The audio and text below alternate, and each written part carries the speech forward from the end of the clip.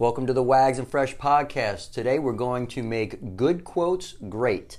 And good and great are just two little words I'm using. Quotes are already great because the person that said them, it's meaningful to them and it's meaningful to a lot of other people. But the reason I'm using the word good to great is maybe we have experiences and we don't need to have famous quotes, but we can use them and make them our own.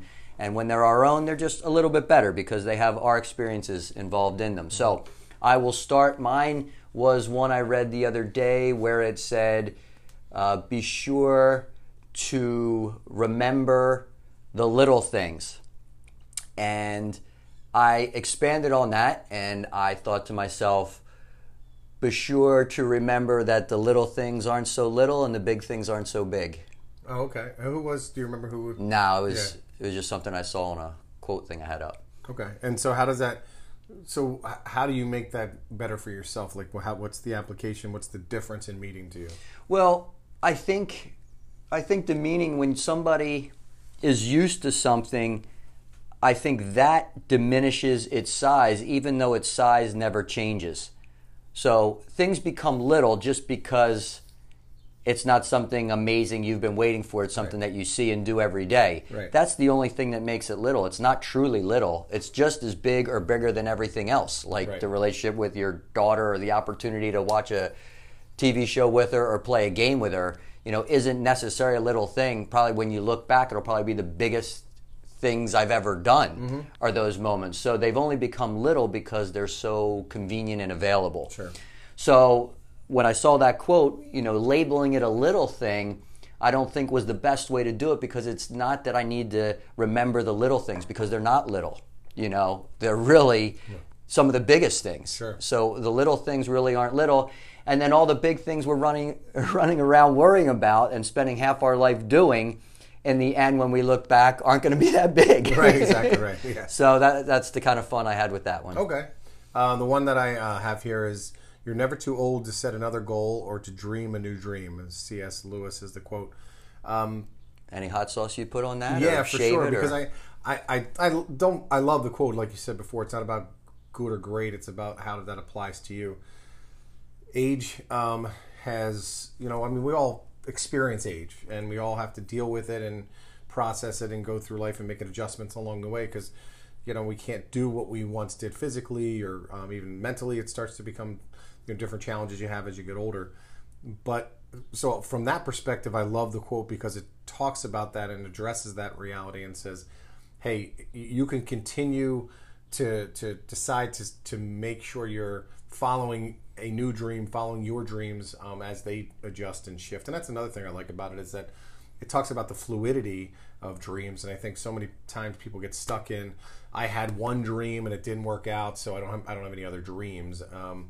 But the most successful people are really good at this because they constantly change their dreams. Successful meaning in life, not just in business or whatever. They constantly change their dreams and are even when they have successes, they hit their target, they hit their goals, they go on to the next goal and the next goal and the next goal. So they've learned that lesson about changing their dreams and focusing on new things as they've gotten older. So older becomes a byproduct of just a series of days and years, but has nothing to do with how they see the world.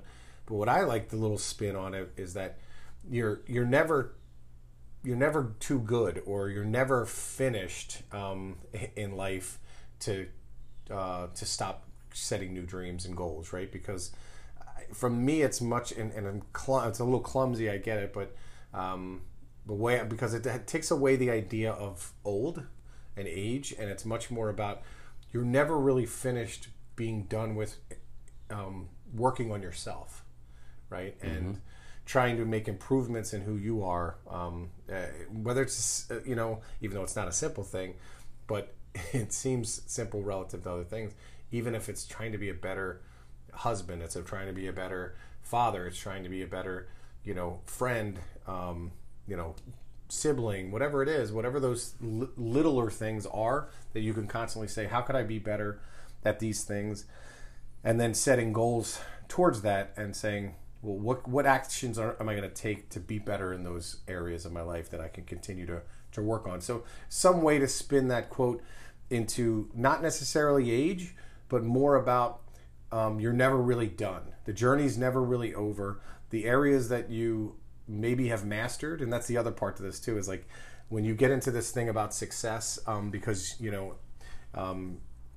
I've been so successful, your ego kicks in, and next thing you know, you don't feel like you have to get better because your ego's great. Or the other end of the spectrum, which is, again, you have one or two dreams in your life that for whatever reason didn't pan out, and next thing you know, you just give up. So there's sort of two ends of the spectrum that I think a lot of people fall into, and what I would rather think about is much more of these goals and dreams being more connected to a self-improvement journey that you go on.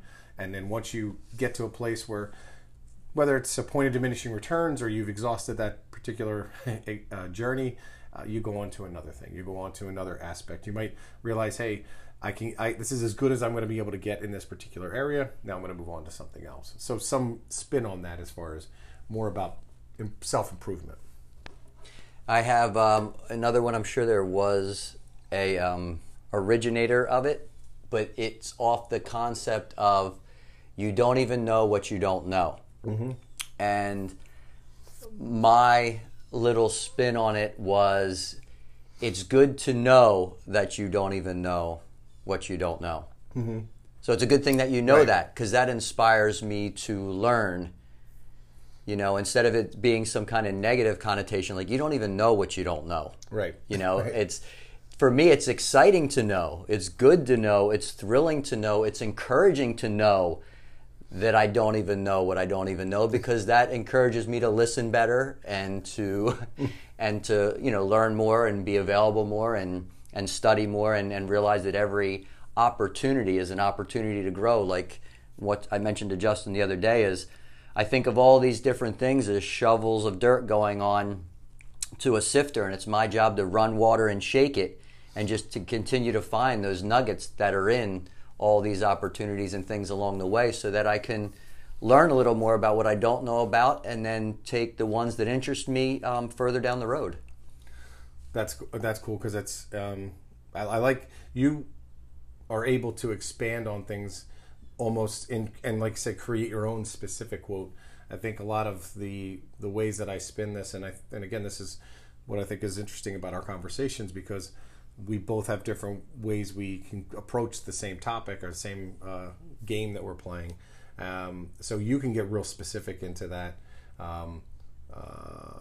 quote that makes it a new quote specifically for you that you could put on the wall, say, and then this quote is by John Fresh, right? So, whereas mine's more about a concept. So, which brings me to the next one, which is Mark Twain quote: "Never regret anything that made you smile."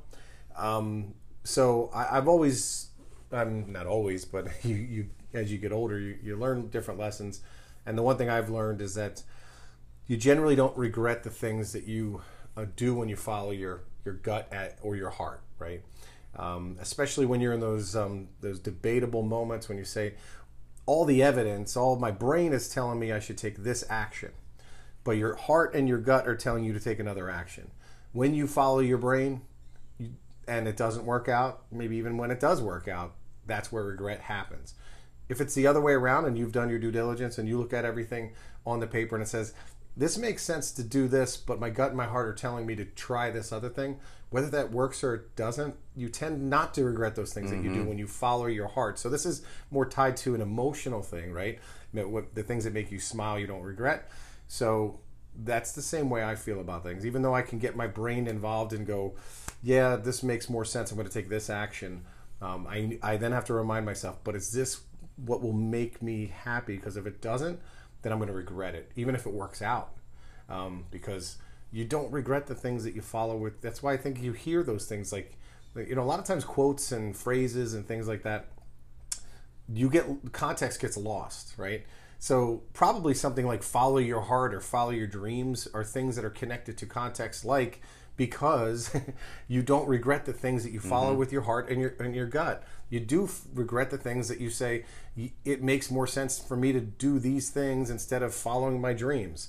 And then you look up and go, well, now I haven't followed any of the things that I enjoy doing. And how did I end up spending the last 20 years doing something that I don't want to do because on paper it made sense to do it? right? That's how regret kicks And in. another actual quote came up. It was, people will end up regretting more what they didn't do more than what they did do. Exactly. So, so get your friends, go on Google or whatever search you have, put in quotes, and just talk about the quotes with people, make your own, see what you like about them, and just explore some things and have some topics opened up that maybe you weren't used to talking about with people, and be able to enjoy each other and have a good conversation in a new way and have a little fun. All right, hit play. Have a great weekend.